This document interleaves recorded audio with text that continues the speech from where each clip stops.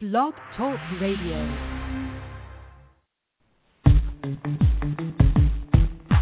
So it's faith-based. So you're involved with atheism, not atheism, right? It was that you said that, a lot of Christians, they maybe text or they maybe email you, and, they was pretty much scared of you. And I said, oh, okay, a challenge, okay. No, I believe the Bible. I don't believe the Bible saying that slavery is okay because it gives instructions about how to handle slavery. Andrew, that's faith. You just said you accept evolutionary theory. So that's faith. You got faith in a theory. By any chance, are you gay? What do you think about totes? Hello, everyone. Hello. Thank you so much for joining me here again on the Atheist Roundtable this weekly, mostly live, always call-in show about atheism and agnosticism and belief and non-belief, a whole bunch of other things that usually will flow into your host stream of consciousness for a full 30 minutes. But tonight, I have something even better than that. I have an interview with someone that you've never heard of before. I have Robert Burks. Now, I know you've never heard of Robert, and that's okay. That's cool. Sometimes what we need is some fresh blood in the podcasting interview world. It's not saying that it's not cool to hear from all the cool people that are in the podcasting world, but from time to time, what I think would be great is if we got some brand new people involved. I'm involved in a couple of local atheist groups, and I put the word out for me to get some buddies on the show. And Robert and Walter, whose interview got lost due to technical difficulties, both of those guys promptly replied. I have a Robert with my interview with him tonight. Further ado, here it is. Thanks so much for joining me here on the Atheist Roundtable tonight. I have a great special guest that you've never heard of tonight. Isn't that awesome? Someone new. Someone that's not the same guys and gals that you hear from all the time. Doesn't that get boring? I've got some new blood for you. This is Robert Burks. And Robert and I met because Robert wanted to form a community of atheists in my town and found me because I already had one and said, well, what are you doing here? That's awesome. And so that's how Robert and I met, and we've been great friends ever since. So, Robert, thank you so much for joining me on the roundtable tonight. Good to be here. So, tell us about yourself, tell us who you are, and tell us why in the world you would be so silly as to think that Jesus wouldn't sacrifice himself for your sins. Let's see. Like I already said, I'm Robert. I wasn't always the level-headed human being that I am now. I grew up in the Deep South, where religion and Jesus is the thing. Naturally, I did grow up in that environment. I believed in that kind of stuff most of my childhood. I was initially Catholic for a short time until I was about maybe 6 or 7, before my family started going to more Southern Baptist churches and things like that. So that's pretty much what I was involved in. I was typically the back pew Baptist, pretty much the one always when I sat in the back. But I was involved in that for a while, then until about 13, 14 years old. I started going to more non-denominational churches, like First Church of God, or First Assembly of God, stuff like that. Whenever I was about 15, I started getting into a new type of crowd. Kind of started getting to that rebellious crowd in junior high and high school, and I started thinking to myself, this believing in God thing is just so goody two shoes. I don't want. You know what? I'm not going to worship God anymore. I'm going to be that rebellious kid who's sticking it to my parents and to my community in the Deep South. But I still believed in God. Living in the Deep South, you have that impression, and that's the only choice. You know what I mean? During my absence from the church, I began to explore other things. I started getting more into the world, and especially stuff like learning more about the universe and space, and that really humbled me more than anything else. And, of course, I was attributing that to God because I was like, yeah, God is great, even though I don't really worship him anymore. It's so goody two-shoes. Well, what do you mean, like, goody two-shoes? I mean, is it... I thought it was such... Maybe it was because I had lived it all my life. I thought that it was, like, the norm, and it was just too mushy good, you know what I mean? Like, God is just this good thing. You have to be this great person. And I had the mentality, you know, me being a 15-year-old teenager, I want to be more the rebellious type. And I'm like, this believing in God thing is so lame. This worshiping God thing is so lame, and that's whenever I got out of it. So you really were the rebellious atheist, the one that was going to rebel against God. I was the chosen one. No.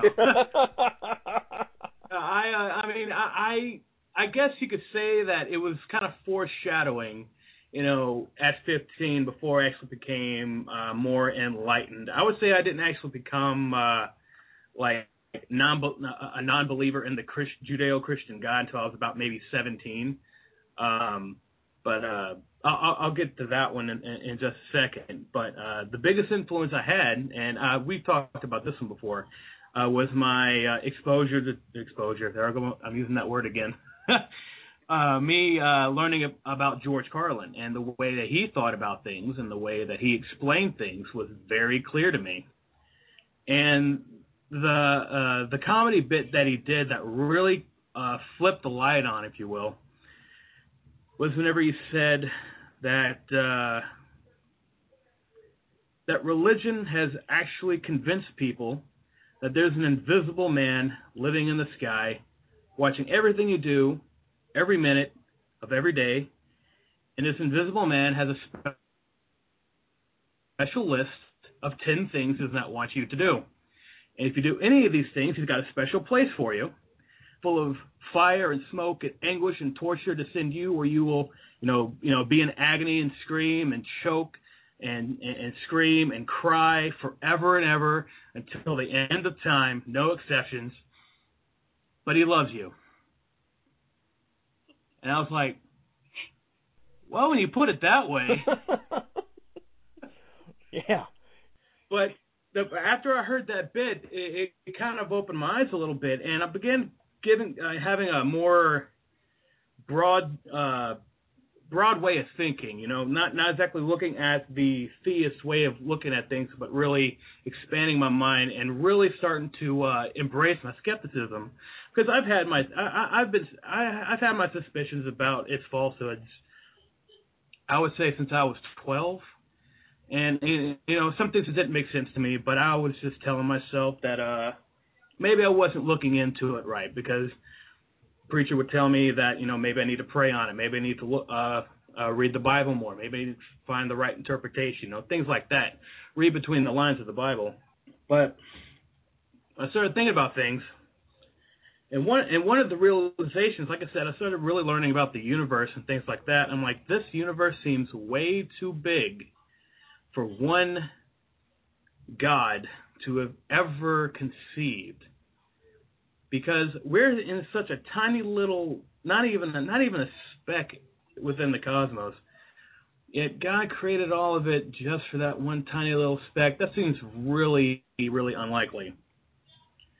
And like I said, the universe humbles me to think that I'm so small in such a grand scheme, and it just seemed to me like God was just too small for the universe.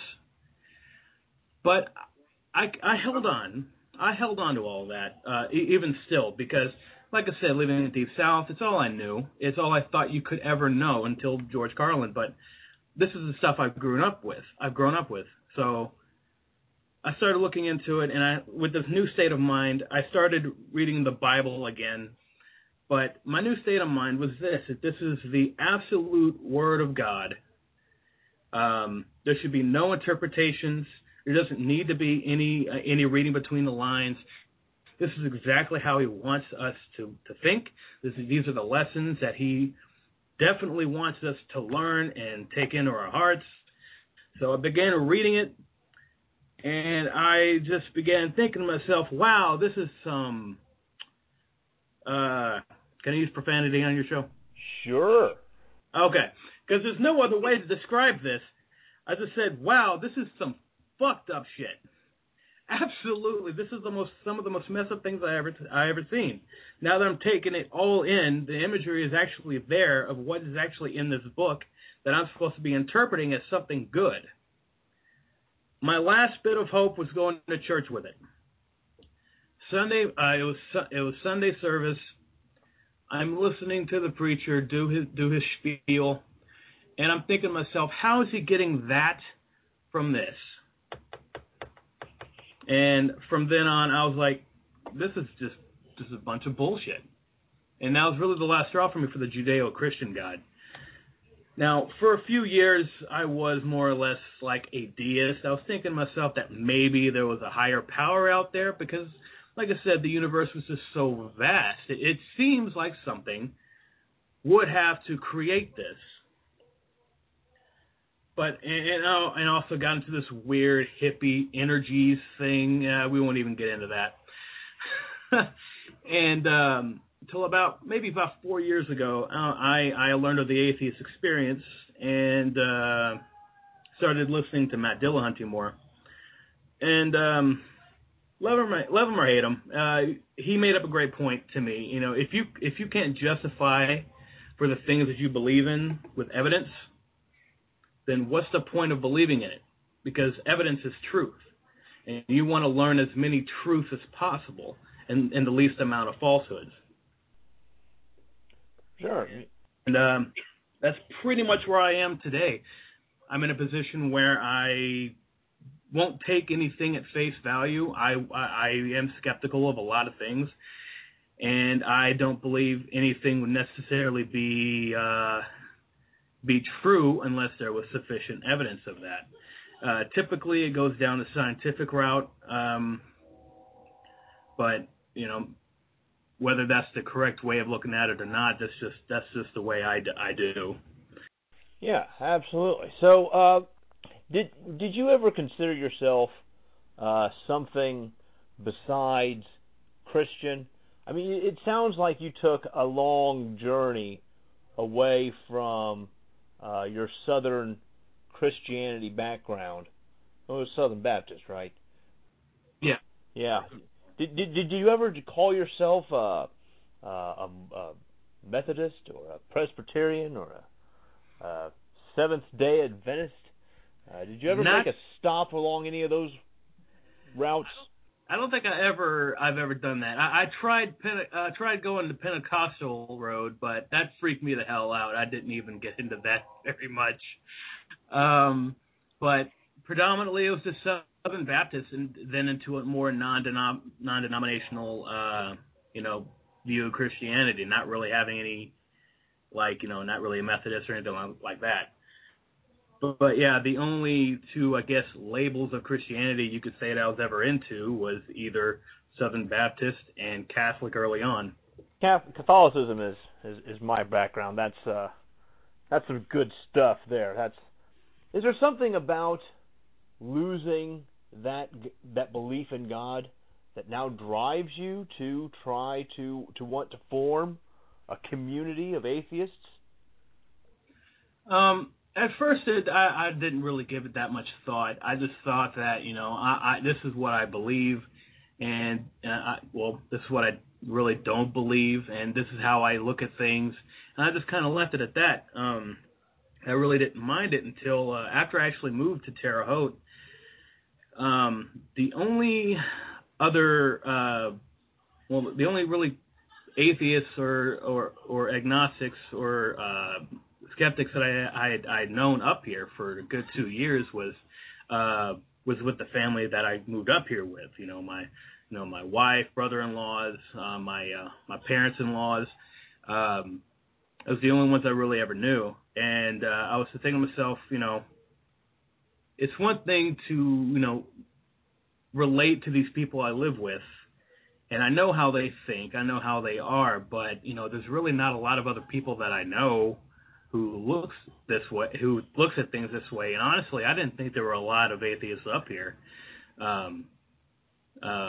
So it kind of felt like I was kind of alone like in Terre Haute, like me and my family were kind of alone in this situation.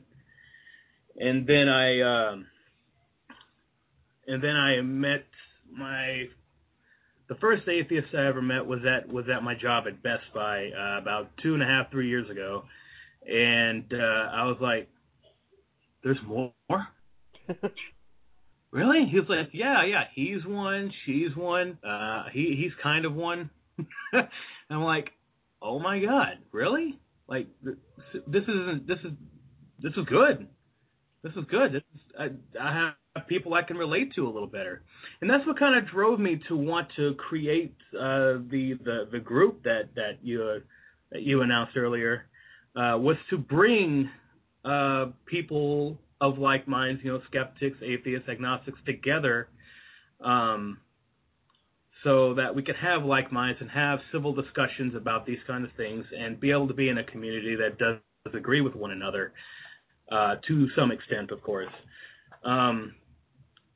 And, along with that, I wanted to help people, because I've heard stories, well, I'll go back. I've heard stories of people being too afraid to come out with their atheism because of committing social suicide with their friends and family.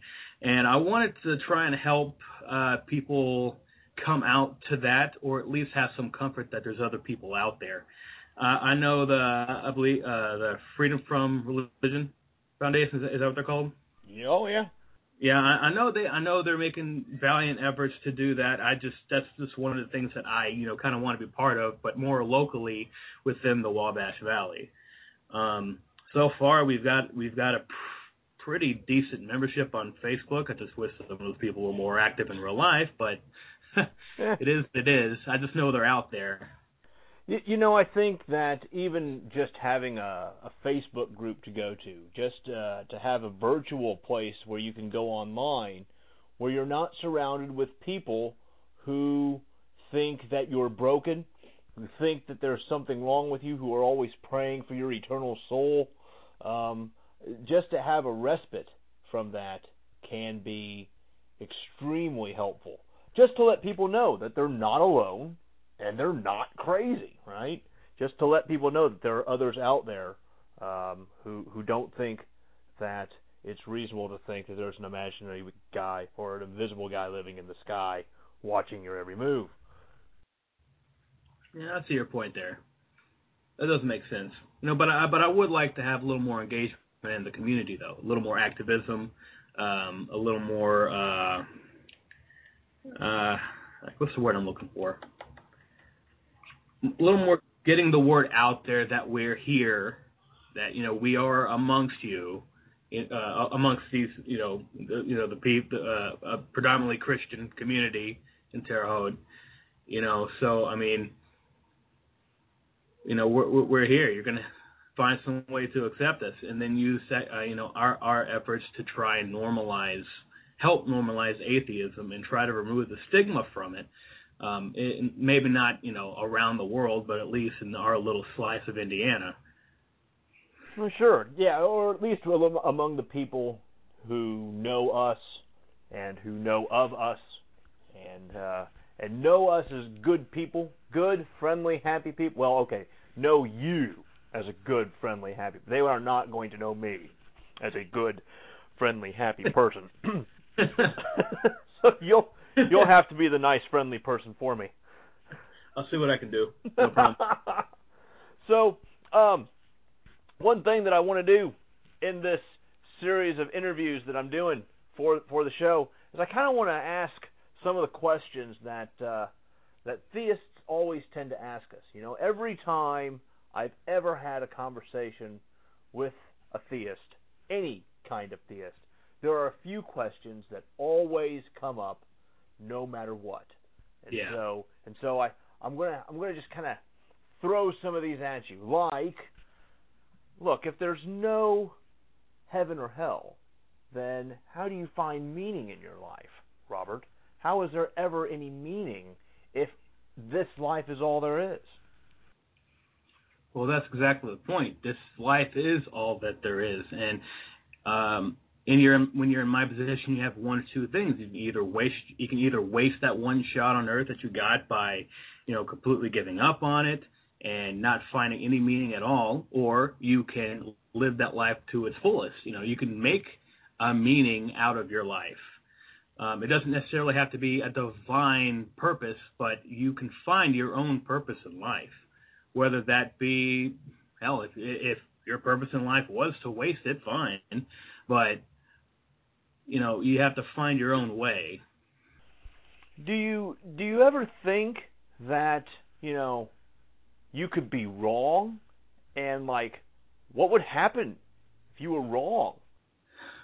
Well, if I was wrong, I'm wrong. I mean, there's really nothing else I can do. I mean, if I die and it turns out I'm wrong, well, okay, I was wrong. I'm willing to accept that responsibility. And even still, I'm already screwed. Haven't I already committed the unforgivable sin, and that is, rejecting God altogether? Haven't I already done that? So even if I change my mind tomorrow, I'm boned. So I mean, if I'm wrong, I'm wrong. I mean, sure, I'll have a laundry list of things to say to God or whoever's going to be meeting me up there if he's up there, but. Whatever. If I'm wrong, I'm wrong. Better get comfy within the fires of hell. Make Satan my homeboy. I actually heard of a really neat little like a little thought experiment. Like, what if God purposely taught us a bunch of bullshit so that people like us who are skeptical of it, we were actually able to use the brains that he gifted us with to look past that, and the people who are actually able to reject the bullshit that he purposely wanted us to figure out and denounce, maybe that's what our divine purpose was, and we're allowed into heaven. It's a fun little thought, but it's still bullshit, but it's a fun little thought. It's a very Star Trek, Starfleet Academy kind of thing to do. Yeah, it is, isn't it? That's a very weird psych test kind of thing that I could see Starfleet Academy doing. Plot twist, Spock is God. All this time, actually, it was Q. It was Q all this time. Ooh, speaking of which, you're planning on going to the Reason Rally, right? Oh, I want to. I know he's going to be there. He's going to be there. I know. It blew my mind. I'm like, Q's going to be there. Did you hear their latest A-list dude? Johnny Depp. Johnny Depp is going to be there. Yeah, Erin squeed a little. She was so excited to hear about that. That's going to be amazing. So book your hotel. I don't know if there's going to be a rally bus around these parts. Last time there was a rally bus in Indianapolis, but I am not taking the rally bus because I intend to spend a couple of extra days in D.C. Okay. They've got parties going on the days before. They've got parties going on the days after. So I'm going to go and hopefully I'm going to be able to get to go. I've got my hotel room booked, so hopefully Felicia's going to be feeling well enough to make that trip on June 4th. That's the day of the Reason Rally. So you mark your calendar and book your hotel. I'll save a few bucks, and hopefully I'll be able to make it. Yeah, because it's going to be good times, and I'll be able to introduce you to all of the other atheist podcasters that I know. Neat. Yeah. Maybe it'll inspire me to make my own podcast. Who knows? You should do that because it costs no money and you require no talent. I'm proof of that.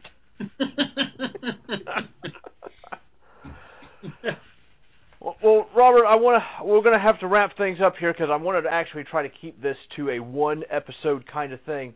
If there was a way, if there was a guy or a gal in front of you who was on the fence, who had doubts about the existence of God, but was just afraid to take the next step, how would you inspire that person to search for the truth? I would first say embrace those doubts. Figure out why you have those doubts. Go out and find out what it is that you are skeptical about.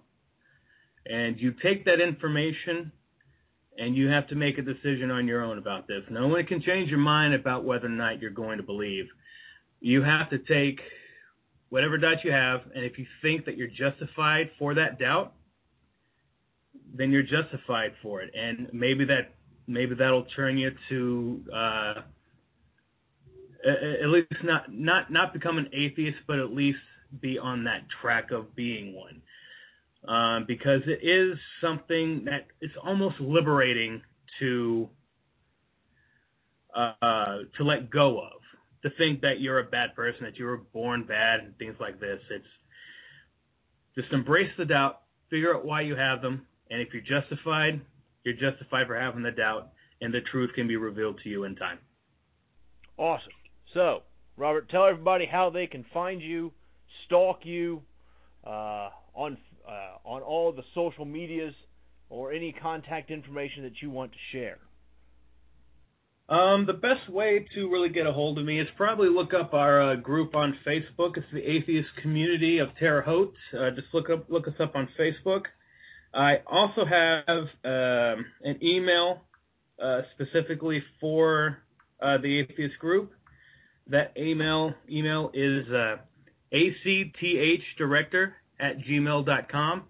If anyone has any questions for me or want any information about the group or anything like that, or just want to talk, feel free to email me or look us up on Facebook.